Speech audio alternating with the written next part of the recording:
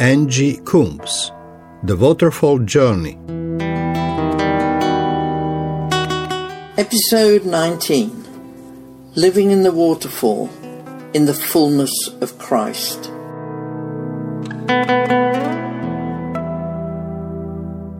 The Waterfall Journey is all about our relationship with the Father, Jesus and the Holy Spirit, and accepting the invitation to join God in His story.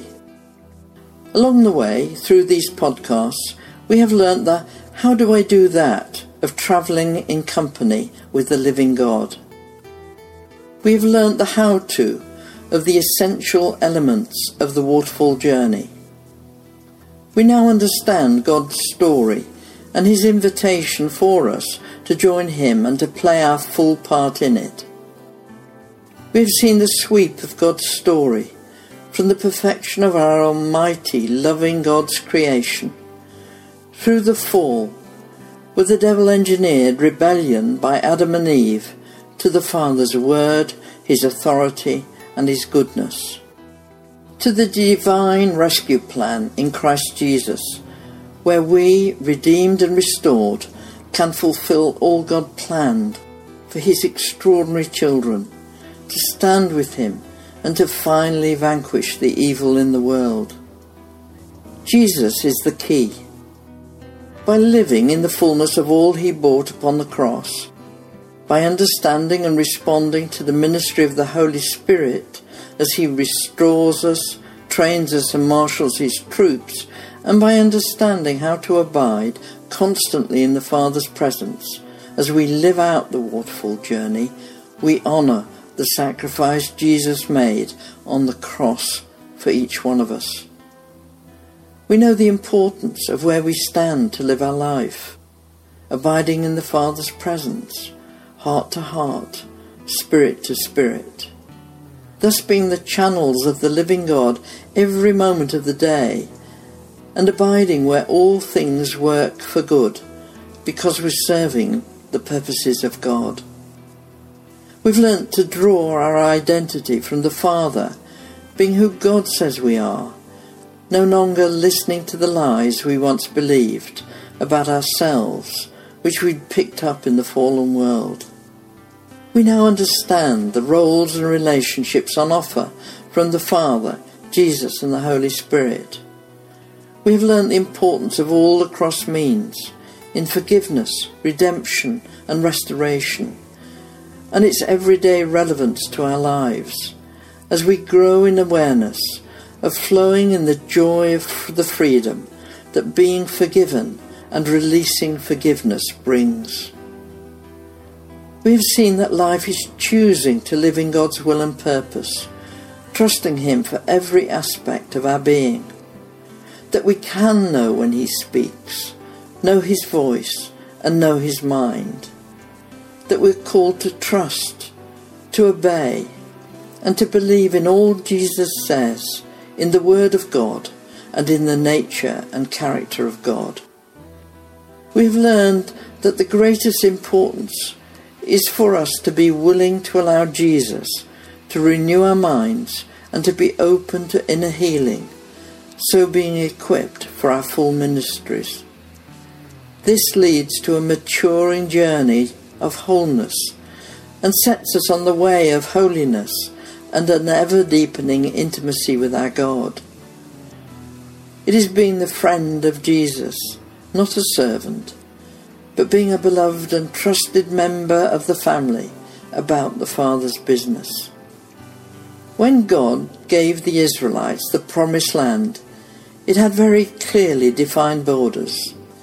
They took the land bit by bit, turning out the people with the practices that did not align with God. When God created you, He defined your image precisely.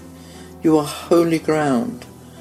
But as you live in the fallen world, your borders are invaded.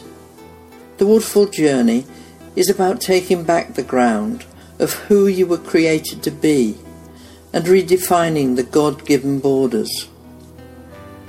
In spiritual terms, the devil does not want you to be free. He wants you to continue to believe and act out of the lies. As you have travelled your inner journey through these weeks, you've learned how to recognise the lies you've believed about yourselves and to crush their power and be free. But if you continually allow the lies you have dealt with back across your borders, you have to do battle to get them out again. If you stop the lies before the border, they're powerless, and you need not do battle. Stand fast and hold your borders. Bar the way. Stop! I'm not entertaining such lies. In the name of Jesus, be gone. Stand with your armour on, with Jesus at your side. This will help you live in resurrection authority as an heir to the kingdom, and not just as a sinner saved by grace. Jesus gifted us so much more. The work of the cross was to free the sons and daughters of the King for a high calling before the throne of God. When Jesus was here on earth, God took ordinary men and women, and because by choice they committed themselves completely to his will and purpose, they became extraordinary. The church, the body of Christ, expanded exponentially through ordinary people who believed God meant what he said. In our walk, we have all struggled through the pull of the fallen world's values, ideas and enticements, where control of our life seemed the only way to survive. But if we have made the decision, exactly the same decision the disciples made, and live abiding in the Father's presence as Jesus did in the waterfall, God's astronomical scale of happenings comes into being. 12 disciples changed the known world as they walked in the waterfall. There, after an apprenticeship, learning to hear and obey, becoming trusted and faithful in kingdom ways, they found power, cause and effect flowing on God's scale. It means, too, we should think big. If you are listening to this, God is calling you to move on a scale that you probably will not comprehend until it happens. But you need to lift your head and blast away anything that confines your thinking. Have big expectations. We have a big God. Let's dwell for a moment on the importance of peace. We've been exploring throughout these podcasts how to bring alive the teachings and life of Jesus, to give spiritual muscle to our own walk of discipleship. Indeed, as we travel the waterfall journey as disciples, we're following the model of Jesus walking this earth, and he gifted us with another clue to the essence of abiding in the presence of the Father, when he said in John 14:27, "Peace I leave with you, my peace I give you. I do not give to you as the world gives. Do not let your hearts be troubled, and do not be afraid." I owe a debt to my friend Phyllis for sharing her wisdom about God's peace with me. She said that when you begin to walk with the Lord, you travel from hilltop to valley bottom, and your peace can ricochet up and down the landscape. But when you step into the waterfall, you're saying, "I trust you, Lord." Then life becomes a constant experience of internal peace, as Jesus portrayed it, which flowed out of his rock-sure relationship with his Father and his absolute knowing who he was and what he was about. His absolute trust gave him absolute peace, and that meant he always responded to situations out of a quiet certainty.